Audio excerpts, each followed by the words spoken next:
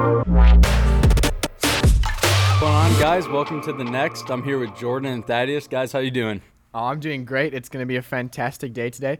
Just some quick news before we get started in today's episode. I want to let you guys know if you want to find us on Instagram, it's going to be the nxt.tv, so the next.tv. Also, as of this week, we are on every single podcast platform available. So if you can listen to audio files, you can listen to us. We are everywhere as of now. Guys, I'm so excited for today's episode. We have one of my favorite worship artists of all time with us, Eddie Jame.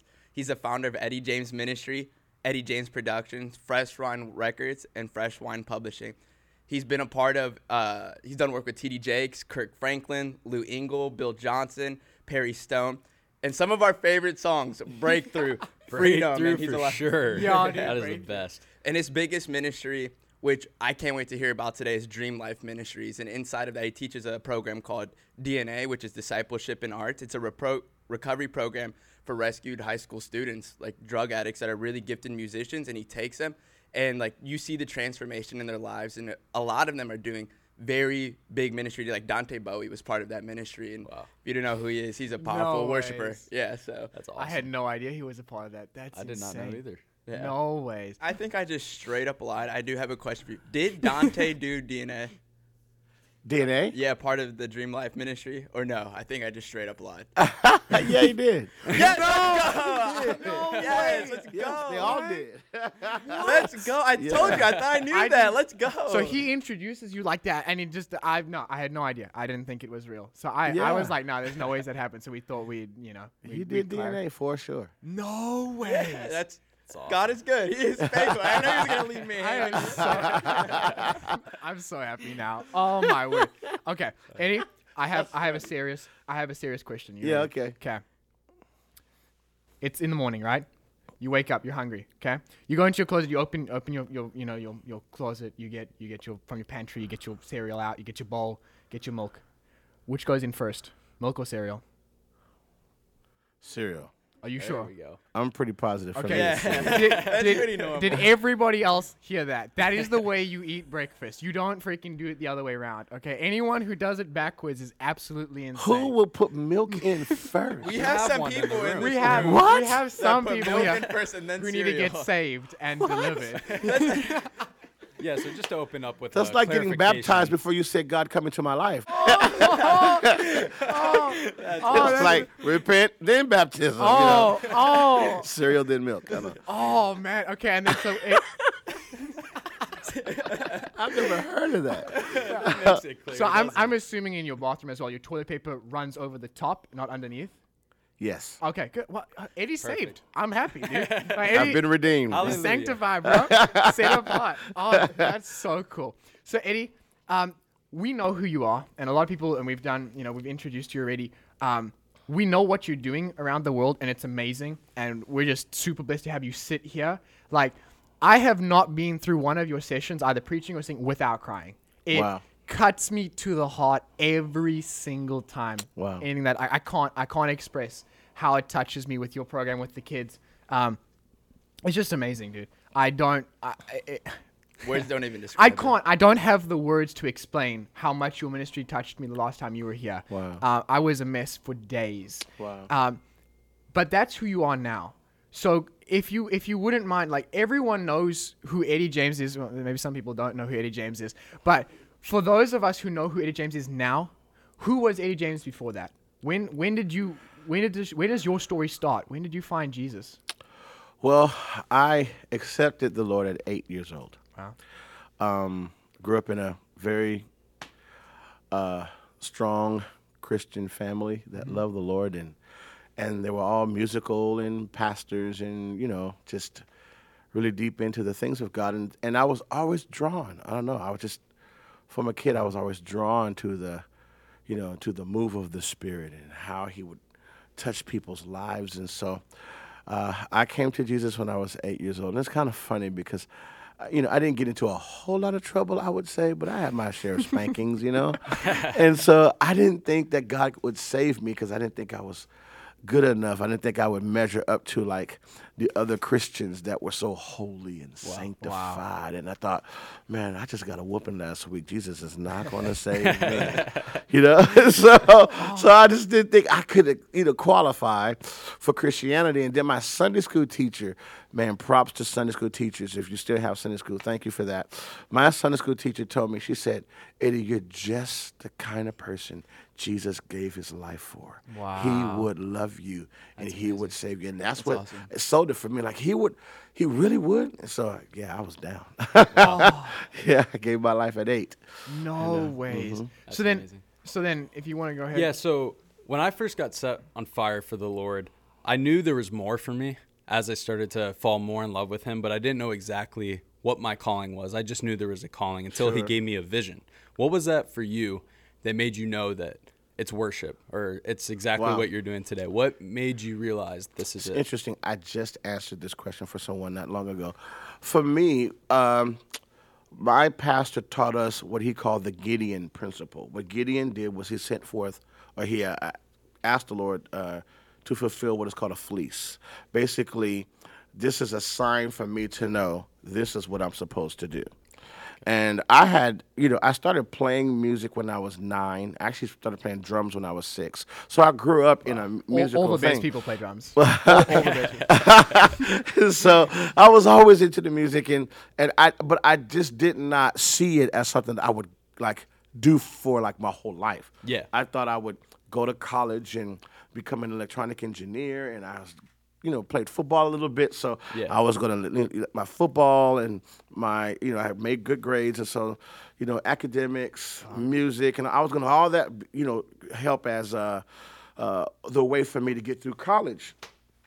And man, God had different plans. Bro. Yeah, I can definitely Had relate different to plans. that. So I was 14 years old when I put forth a specific, what we call a fleece, as a sign. God, if you want me to do this, because I didn't just, some people are like, I just can't wait to be a worship leader or wait to be a preacher. Not Eddie James. I saw way too much hell people went through for me to even think I'm going to give my life to that. Yeah. I might do it at church on Sundays from time to time to help out, but give my life to it? No. Yeah. I'm not doing that. Yeah, that's a similar And so- position I was in. Yeah, so God answered this fleece, and it was like an out of the box, like only God could do that. And man, game over. Yeah, I grew up in church my whole life. I never thought anything with ministry, anything with the gospel would be actually activated in my Yeah. life. Like I was going after football like you. Like football was my thing. I got injured. That got taken away. No Yeah. contact sports. Then I got into business and I thought this is it. I'll fund the kingdom. That's it. Right, Then right. Yeah, God yeah. gave. Amen. Then exactly. Right. And then God changed that all. Yeah. And then And he I gave us think the vision. I think the and brought coolest thing this all about that together. whole is that God's never asking you to give up more than what you were never created to live. Yeah. You were never created to have. That's all that God asks you to give up, which brings us right into the next question, Thaddeus. Yeah, as a young minister, as a young man, God's calling you. What was the single greatest thing? You're like, man, I have to get this out of my life before I can move forward in ministry. For me, it was like pornography. Like, I don't want to step into a pulpit. I don't want to step into ministry unless this sexual immorality is out of my life. Sure, man, that's good. For me, it was bitterness. Wow. So what ended up happening is as I got older, my parents divorced. Okay. And when my parents divorced, I had no relationship with my dad from the age of about 15 to maybe 21, 22. Wow. And at this time, I'm already activated somewhat in ministry. I have my own like gospel singing group. I'm a worship leader at an Assemblies of God church.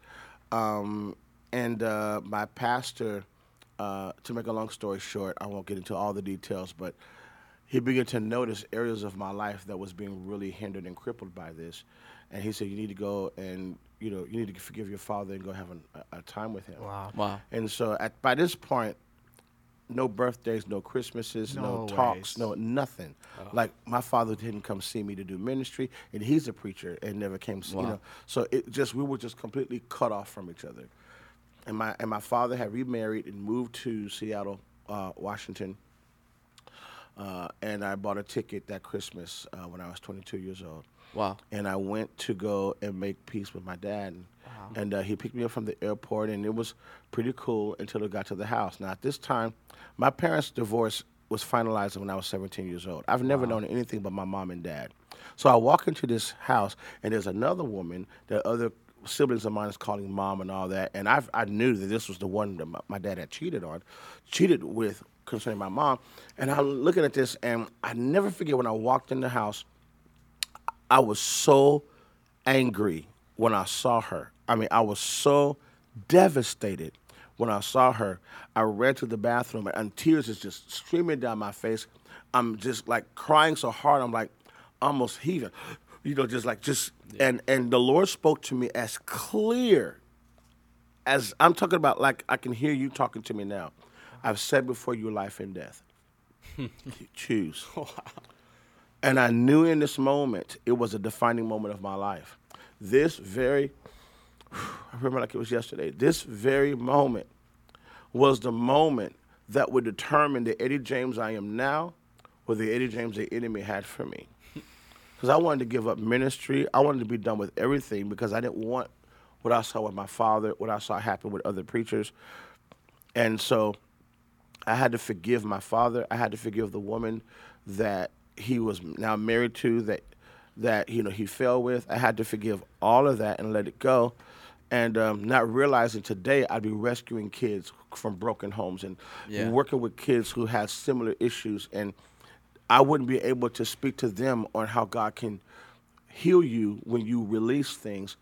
And so anyway, that was for me. I mean, I've had to, like so many of us, especially young, the perversion stuff and all that. I dealt with all of that. But for me, that was probably the biggest, most challenging aspect of my life.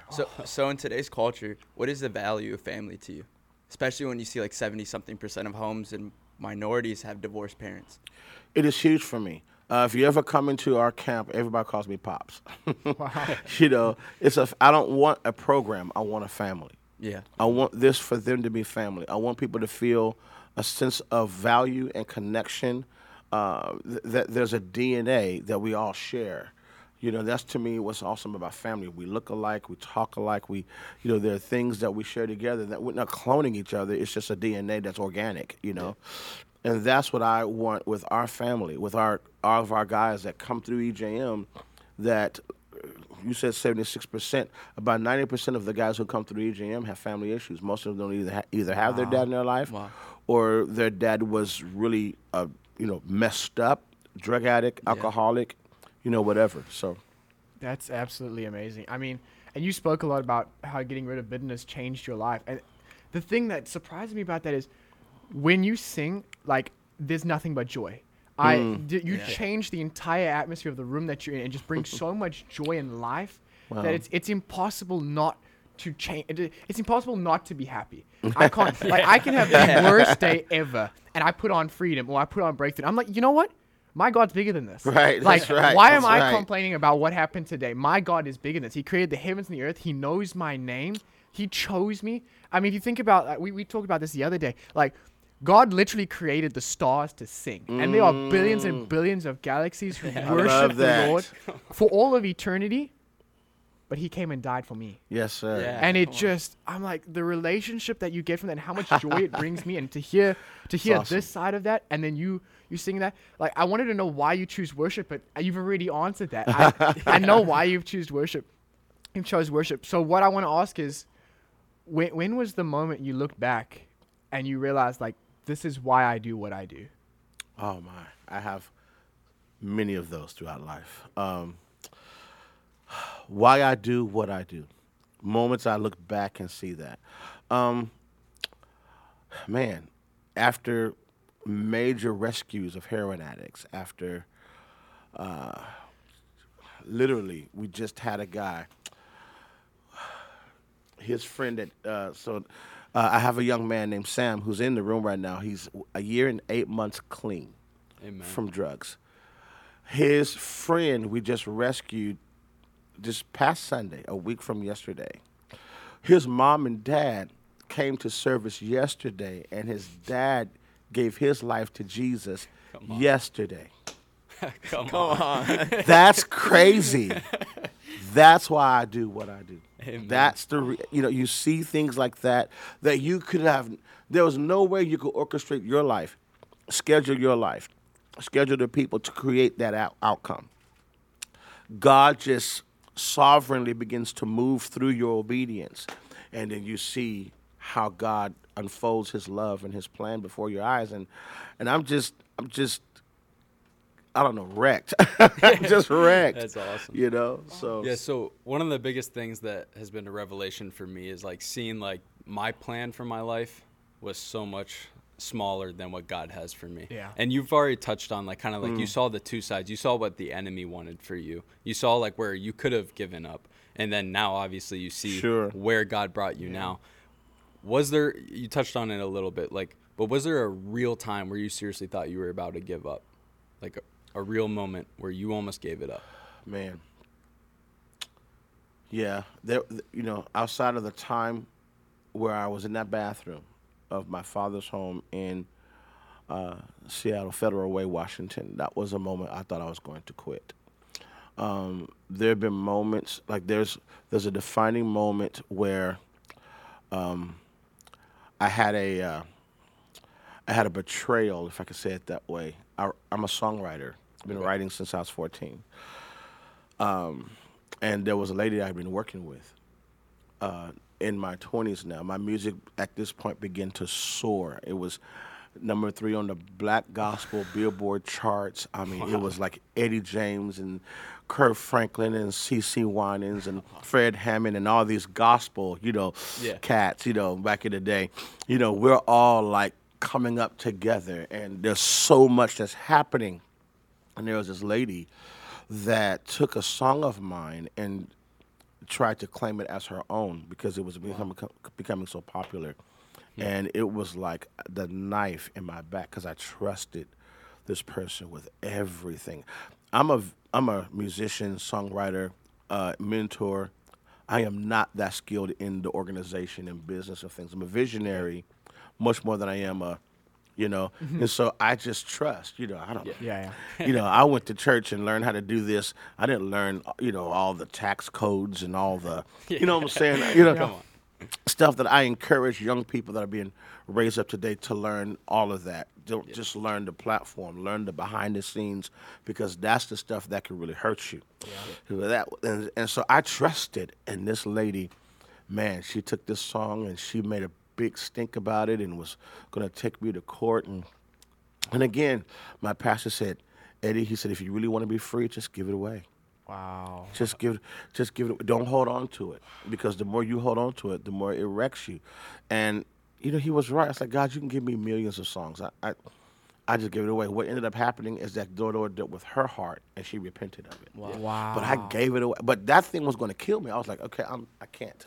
I can't. Yeah. But So for a lot of people, it's easier said than done. Like, you see people that are in fear and anxiety, like just give it to the Lord. What would you say to the person how to do it? Like, other than just saying it, like what are the actions needed to take? Well, the act of forgiveness is not something you do emotionally. You can't wait for the feelings to line up. Yeah. It's a decision that you make and that you remind yourself, I'm letting this go. Because I didn't always have the feelings behind it. I would say to my dad, I would say, I forgive him, and say to the lady, I forgive him, but then I'll see an interaction and that stuff tries to rise up and I have to say, no, Yeah. I don't receive that. Yeah. I'm not going to eat from the table of bitterness. Wow. Yeah. I refuse to allow that to be a part of my, my diet. So I would just completely say no. And it's good to also to have good pastors and good fathers and mothers, mentors that will help you on that track. And anybody that wants to fan the flame of bitterness, that's not a good friendship. I know sometimes they try to, I wouldn't take that. I wouldn't, I had that, man. I would just go completely up. That wasn't helping me. Yeah. They thought they were. But all it was just enabling me to be more angry and upset. You need people who love you enough to say, it's not worth it. Wow. Yeah. Amen. Eddie, you're traveling. You're doing a lot of ministry. What was it for you that said, you know what, I want to help drug-addicted kids? So this is great. So I started in full-time ministry when I was 18. Wow. And in the Assemblies of God Church, they had a Teen Challenge program. Wow. That's when I first was introduced to recovery. It meant a lot to me because in my childhood growing up, though I never done drugs, I've never been in a gang or anything like that, I was surrounded by it. I grew up in in a neighborhood that had a lot of that in it. But our church didn't, outside of the altar, laying hands, outside of that, we didn't have any programs to help people coming out of those things.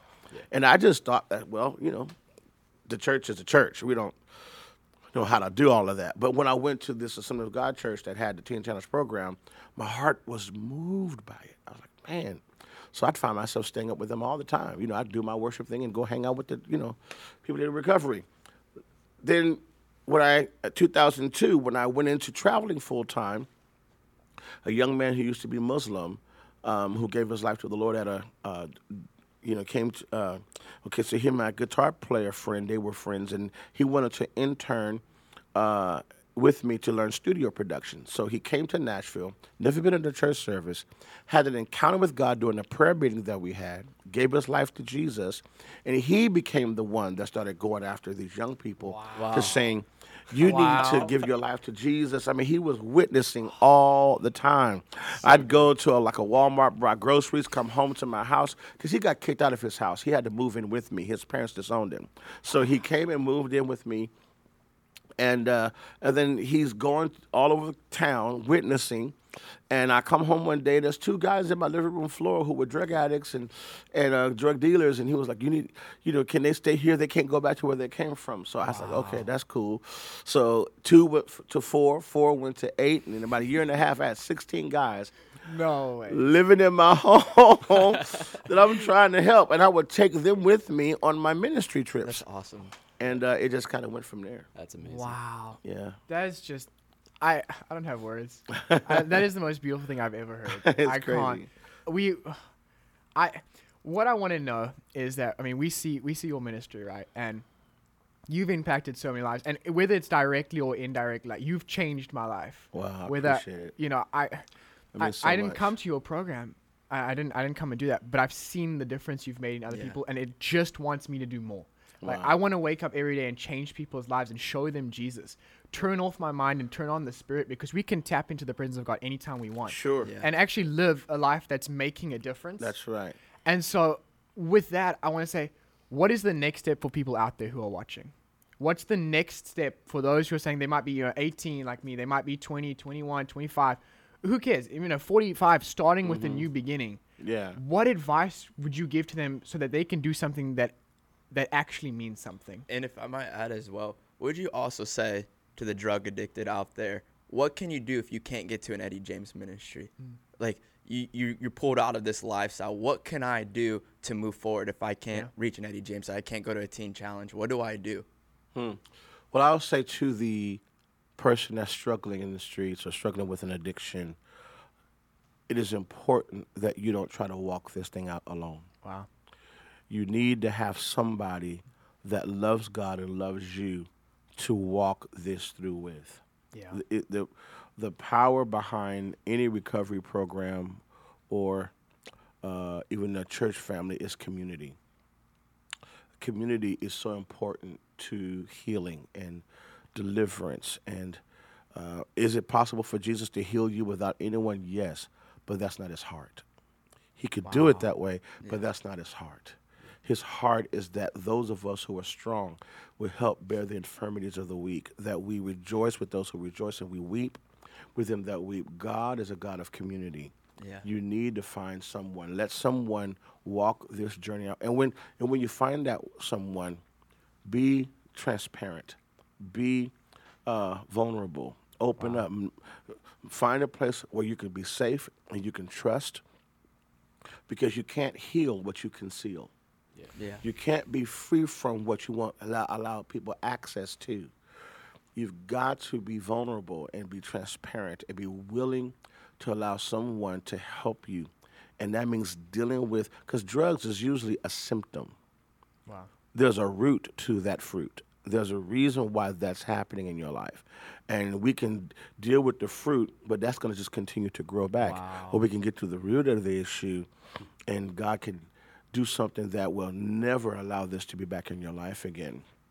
And to the worship leaders that are on the rise, to those who sense the call to be used of God to bring people into the presence of the Lord, not only do I encourage you, just like the addict, to find community that you can connect with that can help cultivate and activate what you have inside of you, whether it's the craft or the anointing. You need community to help do that. Um, you need to also challenge yourself in the area of commitment and dedication.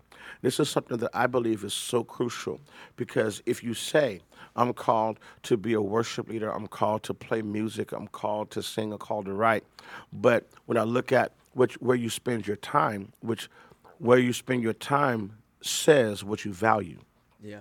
Where you spend your time says to me what's important to you, that you give your time to that. And if you're not willing to spend hours worshiping God, hours in your craft, hours working on your instrument, hours working on how to present yourself on the platform, how to touch people, how to reach people, how to communicate, if you just want somebody to turn on lights and mics and give you a stage and just let you go unpolished, unrehearsed, undeveloped, then you're saying to the Lord that what He's given you is not worth the time given or needed to cultivate that it's not valuable enough to you. You're saying Facebook is more valuable, or Instagram is more valuable, or Snapchat's more valuable, or you're saying friendships and movies and all these different things that aren't bad things. They're not necessarily bad within themselves, but your time should be given to your assignment. Your time should be given to what you're called to. You should be giving your focus and your energy to what God's called you to do. When I was younger and I was learning to play the keyboard, I had cousins and uncles that could play way better than me, but they would never invest in me in ways that I would not invest in myself. Wow. They said, I'm not going to teach you what you can teach yourself. If you're not going to practice for hours, then don't ask me to show you a chord. If you're not going to practice for hours, then don't ask me to show you a run on the keyboard. Ooh. If you're not going to give yourself to it, why should I invest my energy and time that I use to develop what I have into someone who's not going to use their time to invest their energy into what God's given them? So you show me that you want this, and then I'll come and I'll fan the flame of it. But if I've got to start the fire, that says to me you don't want it.